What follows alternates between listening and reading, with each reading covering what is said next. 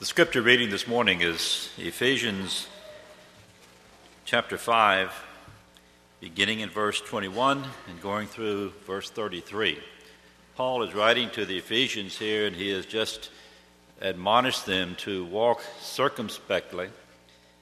And then he's going to talk about submitting to one another within the church, and then more specifically, the relationship between the husband and wife, and what is the proper relationship.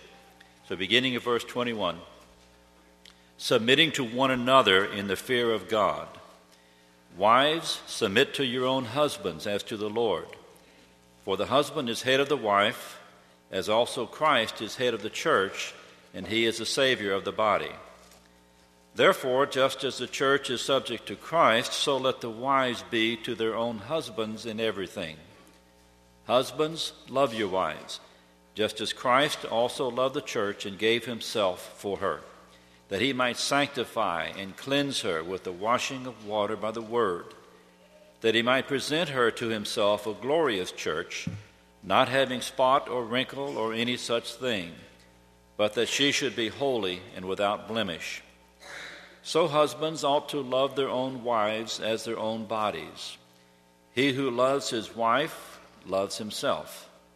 For no one ever hated his own flesh, but nourishes and cherishes it, just as the Lord does the church. For we are members of his body, of his flesh, and of his bones. For this reason a man shall leave his father and mother, and be joined to his wife, and the two shall become one flesh. This is a great mystery, but I speak concerning Christ and the church. Nevertheless, let each one of you in particular so love his own wife as himself, and let the wife see that she respects her husband.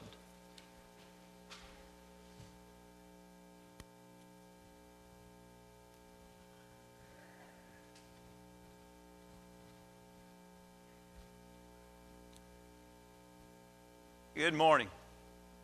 It is good to see each of you. If you're visiting with us, again, we welcome you. It encourages us that you're here, and we hope that we can be an encouragement to you. We think about the many good things that have happened this week and then things that will be happening in the future. And want to remind you that the elders have designated 2 weeks from today. It'll be November the 9th for us to think about the sacrificial giving that we can do. God has blessed us richly. In Luke the 12th chapter, we're taught in a parable or in a story there that to whom God gives much, he requires much. And when we look at the life of this congregation and we think about the 117 years that we have had as a congregation at this one location, and we think of the many ways God has blessed our church family here. And what we want to do is receive those blessings and be wise with them so as to not only bless the community that is around us now, to have a light that is shining from this place that shows Jesus Christ, but we want to be able to let that light shine for generations to come. And as God blesses us with additional families and additional individuals, we say to God be the glory, but to us comes a responsibility. You know, there are three major things that we have to consider as we grow. We've had to do this for 117 years, and I don't guess it'll stop. We have to have a place to park. We have to have a place to meet to worship. And we have to have a place to have our Bible classes. When we went to 2 services, that really created a wonderful, wonderful opportunity for us to be able to invite so many more people to come and to learn of Jesus. And as you know in the back, there's more parking under construction, and there's more parking with the 2040 property being purchased. And if you're visiting with us, or if you don't know, our campus begins at the traffic light. And with the exception of the wedding chapel that's next door, all the way down through here begins our campus. So there's parking all up through there. And so that helped tremendously when God blessed us with that. But one of the things we've not been able yet to get a handle on is having enough classroom space. And so this addition is going to be a wonderful, wonderful gift for us. And let's make sure that we plan. Let's make sure that we're prayerful. And let's make sure that we're really sacrificial. The goal's been laid out there of $125,000. We're expecting that this edition is going to cost somewhere between $800,000 and $1 million. We'll be able to know for certain very soon, hopefully, at least what the projected cost is. And so the goal is if we could put out 10 to 15% down through this one offering, what a blessing that will be. How does that translate? First and foremost, it translates our responsibility individually. No one's asking anyone to do what God would not ask you to do. No one's asking you to do more than what God would ask you to do. And so we're not suggesting something to put false guilt upon anyone. But if we as a group are going to try to achieve a goal, you could break it down in several ways. One would be every member of the congregation giving about $125. Another way would be every family unit giving somewhere around $300. Another way to look at it would be everybody taking what is normally your average Sunday contribution and giving 4 times that much to this special giving. Those are just ways for us to kind of get a grasp on how is it possible for us as a congregation to give $125,000. But none of those are magic. None of those are what we're saying, hey, everybody do that. Much more importantly, we're saying pray about it. Let's invest in the future. Let's invest in the present. Let's sacrifice for the greater good of God's kingdom. Much more important than any of us individually. Be prayerful about it, and then let's see what we can do in the future. As we think about fireproof, there's been a lot said, and the reason we're going to mention it again at least one more time this morning in an announcement form is because really today is a very pivotal point. It's a very critical point. Many of you have seen the movie. It's been wonderful to hear the results of people saying, hey, it really strengthened our marriage. The results of some saying it's already made a huge impact on our marriage. And then for those that want to go a little bit deeper, you'd like for the next 6 weeks to dig deeper into this topic with others that also have that same interest. We do have the small groups. There is a sign-up sheet at the display that's out to the foyer just behind this wall here. As you go there, go ahead and be thinking about if you have children, Monday or Tuesday night is probably going to work best for you. Both of those groups meet here at the building. If you don't have children, there's a group that will be meeting at the Keff's house, which is closer to West Elementary. There's a group that will meet at Gladeville Community Center, if that's closer for you. There's a group that will meet in Hickory Hills. Now, neither of those 3 will have babysitters at them, but if that is convenient for you, be sure and sign up and let us know. Those groups will be meeting on Tuesdays and Thursday nights. As you think about this also, please think about who is it that you could invite to go see the movie and then come and be a part of it. Friends, we're hearing that this movie is having a huge impact on our lives and on other couples' lives. If you have a friend, if you have a family member, if you have a neighbor that you think that they are somewhat open to the idea of working on their marriage, this would be a wonderful time for them to strengthen their marriage and also perhaps come to know Christians that live in their area and come to see how beneficial it is to open the Word of God and study from it. Now, there are pamphlets that are at the display that you can take and let the people that you're going to invite know about that. But then also keep in mind, all of us can help strengthen marriages. Can you, will you be willing to come and babysit children on a Monday or a Tuesday night sometime over the next 6 weeks? We have about 60 slots we need to fill to help the young families with their child care on Monday and Tuesday night. Over a total of 6 weeks, about 60 slots. Obviously, that would be 60 folks signing up once, or it would be 30 folks signing up twice. But what can you do for the good of our marriages? What can you do to help? There are a lot of things we can do, and that's definitely one thing that would be a great help to our church family here and to those families. That sign-up sheet is also at the foyer. Tomorrow, let that sink in. Tomorrow and Tuesday's not covered yet. If by the time tonight falls and it's not covered, we're going to be scrambling. I don't think that'll happen here. But keep in mind, if you're thinking, I can do that, think about, can you do it tomorrow? Can you do it Tuesday? Because there's still some open slots on that. And then think about what you could do over the next few weeks. This morning, we'll kick off a 6-week series on relationships. 2 of these in the series, the one this morning and one more throughout the 5 weeks that will remain, will deal primarily with marriage. But only 2 of the 6 will be primarily dealing with marriage. The other 4 will be dealing with relationships. Yes, we will carry the idea, the theme of fireproof, the idea of making something in such a way that a fire could not damage it. And we think about the movie We think about the lead character being a fireman. And even though he's able to go in and he's able to save people from fires, his frustration is he can't figure out how to save his own marriage. And the beauty in the movie is that we're actually able to go to a theater and we're actually able to watch a movie where marriage is honored, and the answer to a good marriage is to find a right relationship with God through Jesus Christ. What a beautiful gift that's being offered to America, all across America in theaters right now. What a beautiful thing for us to think about. How many of us have been in maybe a similar situation where we say, when I go to work, I seem like I can do everything right. I seem like I'm able to get a grasp on it. I'm able to do it in such a way that people say, great job. Would you like a promotion? We're thinking about giving you a raise. But then I come home and it seems like I can't do anything right. It seems like instead of praise, I get complaints and I get criticism. Instead of feeling like I understand what's happening, I feel like everything's spiraling out of control. And where at work, I know what to work on. At home, sometimes I feel like throwing up my hands because I've tried, and now all I feel like doing is giving up. Friends, many of us have been there. And if we're involved in a relationship of marriage right now, all of us have been to the point that we can say, I can do better. I want to work on it. As we think about this, I'd like for you to notice the title this morning is not just loving and respecting, but we begin this title with the word learning. All great relationships are made up of individuals that are first willing to learn.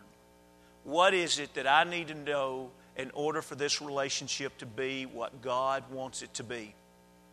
Just because you walk down the aisle with a spouse and you heard a preacher ask a question, do you? And you said, I do. And he pronounced you husband and wife. That is not an education. That is not a learning tool. That was simply the ceremony.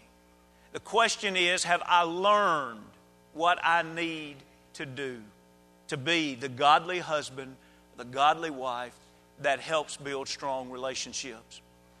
When individuals are in serious trouble, and it doesn't matter how serious it is, I always ask them about three things. Number one, do you want to be married to each other? You see, there's not really any way that we can build a strong and healthy relationship with each other if we don't want to be married to each other.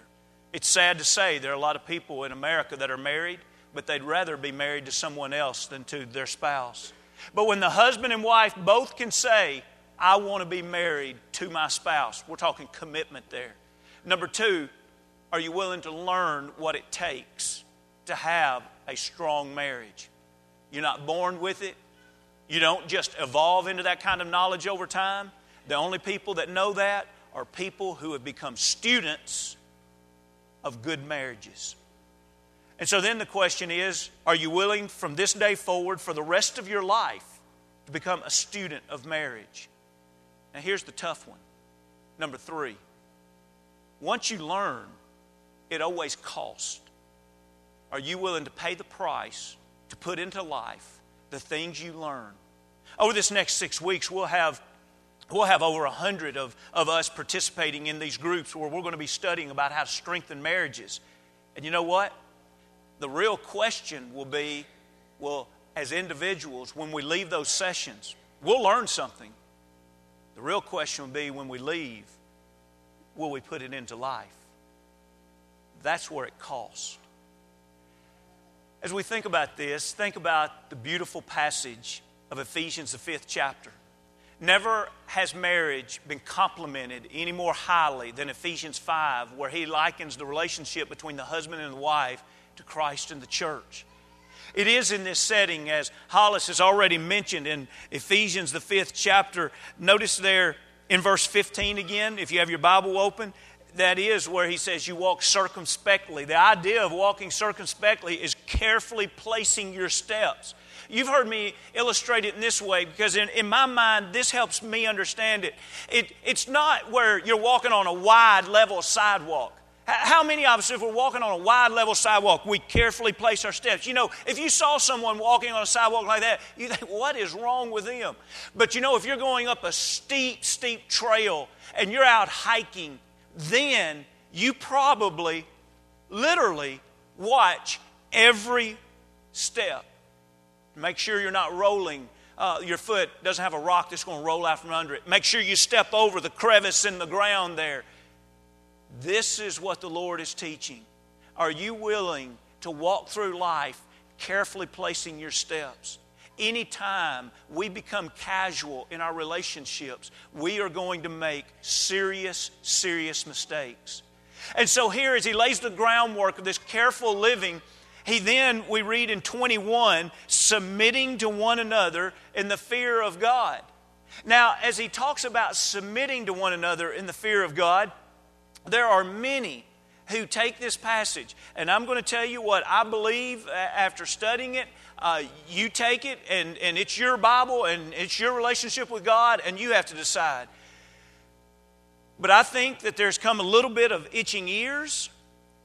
I think that it's come a little bit of, hey, it's a lot easier to swallow. And so people have taken verse 21 and they've tried to tie it directly to the very next verses in the sense to say, see, he's talking about husbands and wives submitting to each other. If you deal fair with the passage here, you realize that he is introducing a topic for the next 3 paragraphs. The next 3 paragraphs are how we are supposed to be submissive people. And so he lays it out like this. He says, church family, are you ready to submit? Wives, are you ready to submit to your husband? Children, are you ready to submit to your parents? Bondservants, are you ready to submit to your master? And in every one of those, it's about, are all of us ready to submit to the Father? Because in each of those, if you have your Bible open, you notice in 22 where he says, wives, submit to your own husbands. Notice, as to the Lord. It's not because your husband is such an awesome guy that you submit to him. It's because of who your God is, your relationship with God. Look at the 6th chapter and verse 1. Children, you obey your parents. Why? In the Lord. For this is right. It's not because your parents are always right. It's because submitting to your parents is right in the sight of God. And when he looks at the bondservants in the 6th chapter and verse 5, once he teaches that submission, he closes in saying, as to Christ. Now, we can look at other passages that would be very important. 1 Corinthians 11th chapter and verse 3, we have an order of submission. Christ came to this earth and he submitted to the Father.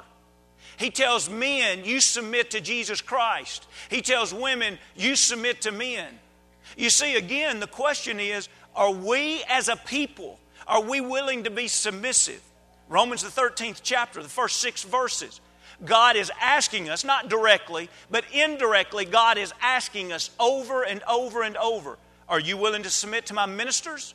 Now, you know who his ministers are in Romans the 13th chapter? Government.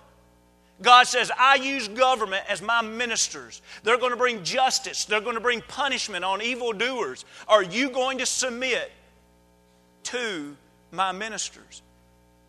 You see, the point is this.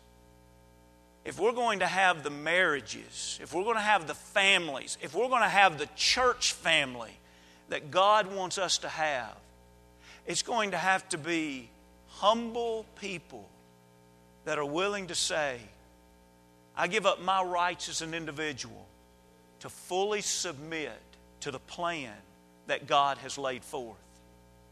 Submission has nothing to do with an individual's worth. It's not that a wife is worth less than a husband.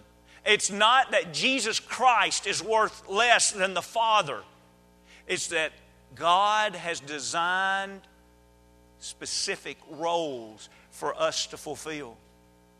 Every one of us here, Romans the 13th chapter and verse 17, are to submit to those, speaking in a spiritual sense, that have authority over us. That would be our elders. Are we willing to be submissive people. When we do this, we bless the relationships that we're in. Now, along with this teaching of submission also comes the teaching of headship. Husbands, are you willing to be the head of your home? Now, that's not easy. Because what we're saying is we'll take the responsibility to lead our family toward heaven. We can't make our family follow us, but we're saying I'll take the responsibility that I'll lead in that way. And if my family won't follow in that way, it'll be because they've rebelled against godly leadership, not because of the absence of godly leadership. That type of love, he says, is like Christ had for the church. Now, with that in mind, I'd like to take your eyes to the end of this in the 33rd verse. Notice in Ephesians, the 5th chapter, in the 33rd verse, we've had this beautiful paragraph here about the relationship of husband and wife and how it's like Christ in the church. And it's a challenging passage. And notice how he closes almost with a summary. He's going back over some things that he's laid a little bit of groundwork for. And he says, nevertheless, let each one of you in particular so love his own wife as himself. And let the wife see that she respects her husband. Now, isn't it interesting that both of those characteristics that are mentioned there, love and respect, are characteristics that every husband and wife are to have toward each other? We're to have both of those toward each other. But isn't it interesting that he targets the men and says, men, I want you to make sure you love your wife. He targets the wives and says, I want you to make sure you respect your husband. Husbands and wives are different. You know, there's great differences that we could talk about, the difference in male and females, men and women. One of the things about our difference is it's interesting that whenever men talk about what they need from their wife, there was a survey done where men were asked, would you rather feel neglected and unloved, or would you rather feel disrespected? Women, what do you think your husband's going to say? Would you rather feel neglected and unloved, or would you choose to feel disrespected? And this is talking about the relationship of the wife toward the husband. How is the husband going to answer that? 76% of the men said they would rather feel unloved and neglected than to feel disrespected. There is something about the makeup of men, wives, where God has created us in a way that we can go to work and we can get pats on the back at work and we can have people to tell us we've done a great job and we can have our friends say, man, you're doing really good, you're doing great. But if the wife doesn't respect the husband, life's just not right. There's always an emptiness. There's always a pain. And so whenever wives just do the opposite, instead of respecting, they criticize and they nag at, that literally is cutting to the quick of the average man. Now on the outside you may see a tough layer that acts like it doesn't hurt. But for most men, that is a very, very painful dagger. Respect is so important. Now think about that word love. It's interesting that even though husbands and wives both are to love each other, he says especially to the husbands, love your wives. Now if you have your Bible open, flip over one page to Philippians. And in Philippians, the 2nd chapter, it's neat in verse 2 that as we have this passage of really the book of Philippians, but especially the 2nd chapter, we have this teaching about unity. And notice what he says in verse 2, fulfill my joy by being like-minded, and notice this, having the same love, being of one accord. And we say, well, what is this love? God's saying, I want husbands and wives to love each other. He's saying, I want husbands to remember, hey, love your wives. Love them. What is this love? Or is he saying, hey, I want you to be romantic? Is he saying, hey, I want you to sweep them off their feet? Hey, I want you to take them on such a great trip that she's going to know you love her. I want you to buy such a large gift that she... What is love? the love that he's talking about here is agape. And that's the love that is the highest love that a husband and wife will ever share with each other. What can we learn about agape? Still have your Bible open? Look there, Philippians 1, and he tells us about this love in verse 9. And I want especially husbands to think about this. Are we doing this in our relationship with our wife? Philippians 1 and 9. And this I pray. So this is Paul's prayer for those of Philippi. This ought to be our prayer for our marriages, for all of our relationships in our church family. This I pray, that your love may abound still more and more. Pause there for a moment. Is he serious about this love being a lot? The word abound means to overflow like a river overflows its banks in flood season. So he's saying, I want your love to abound. And then he says, I don't want it to just abound once. He says, I want it to abound more and more and more. We have this source of love. God first loved us. We have this source of love, and God's love continually comes in our life, and we continually let that love abound and abound and abound. Well, what is this love? Let's continue reading and see what this love does. That your love may abound still more and more in knowledge and in all discernment, that you may approve the things that are excellent, that you may be sincere and without offense to the day of Christ, and being filled with the fruits of righteousness, which are by Jesus Christ, the glory and praise of God. Do you love your wife in this way? That you have learned knowledge. You have learned God's will, and you practice that towards her. And that's not the only knowledge. 1 Peter 3 and verse 7 teaches that we're to dwell with our wives according to knowledge. The teaching there is we're supposed to learn our wives. How well would you do on a test if you had to answer for your wife? You see, that's the idea. I need to love enough to learn. I can't properly walk through life leading someone toward heaven that I do not know, and I do not know how God expects me to do it. I need to learn. But notice this learning is going to help with discernment.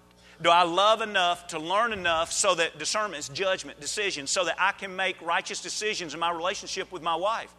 But notice the third thing he says, that we can approve the things that are excellent. Do I love my wife enough that I have learned and I've made decisions that now someone says, wow, their love for their spouse is an excellent proof of the holiness and the blessing of marriage? I want you to imagine that there's someone at work, and that individual is talking to another individual. And the first individual says, yeah, my girlfriend's going to move in with me this weekend. And the other individual says, you know, that's really not the best way to have a relationship.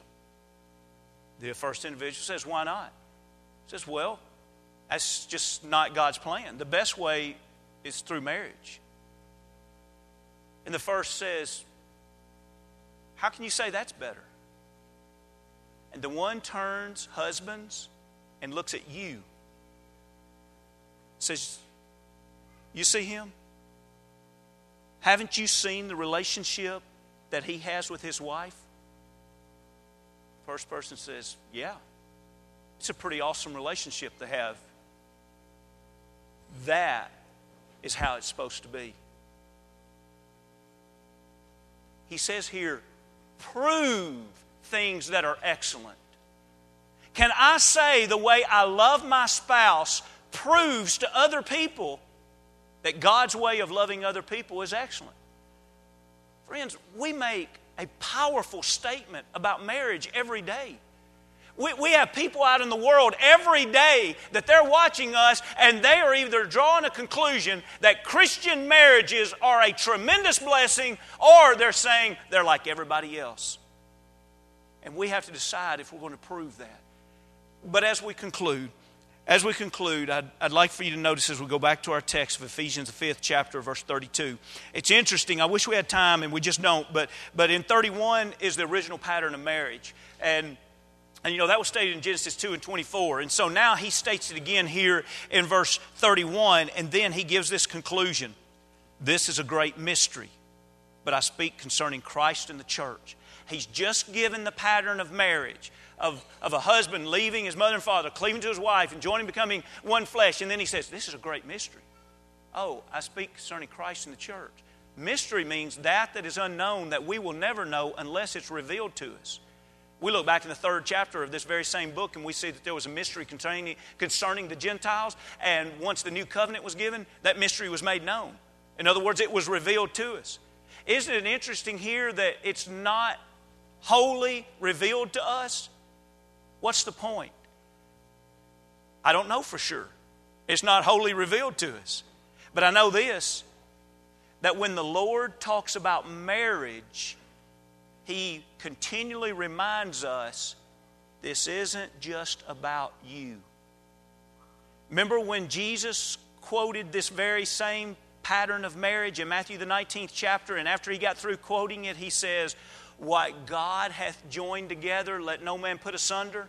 In other words, He quotes the pattern of marriage and He says, oh, let me give you a reminder, it's not just about you. Ephesians 5, Paul quotes it, and what does he say? Oh, I'm giving you just a little insight. There's a mystery going on here.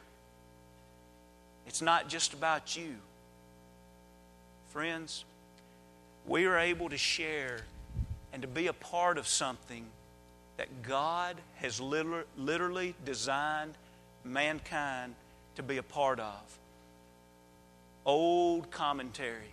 I want to close by reading you a line out of this old commentary as we think about the love that we're to share with each other. And it's not something that we just gather on our own. It's not something that we just develop through years of working out our own differences.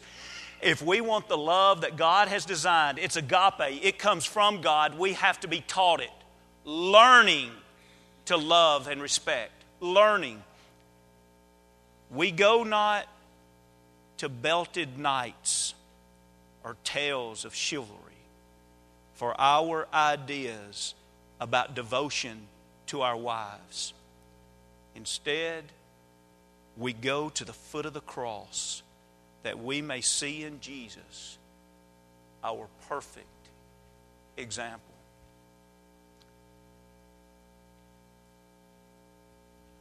I want to ask every husband, will you today think about the love that placed Jesus on the cross, and then ask yourself what you will do differently this week toward your wife because of that love? I want to ask every wife, what will you do this week because you have seen in God's Word that your husband needs your respect?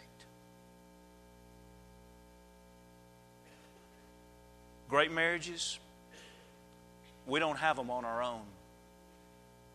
But when we are submissive people at the foot of the cross, God blesses richly. This morning, have you submitted your life at the foot of the cross? Are you a faithful Christian? Have you ever been baptized into Christ? Or if you have and you've fallen away, do you need to come back? Let's make sure that we live our life for God. And in that, every relationship we're part of will be blessed. If we can help you in any way, come as we stand.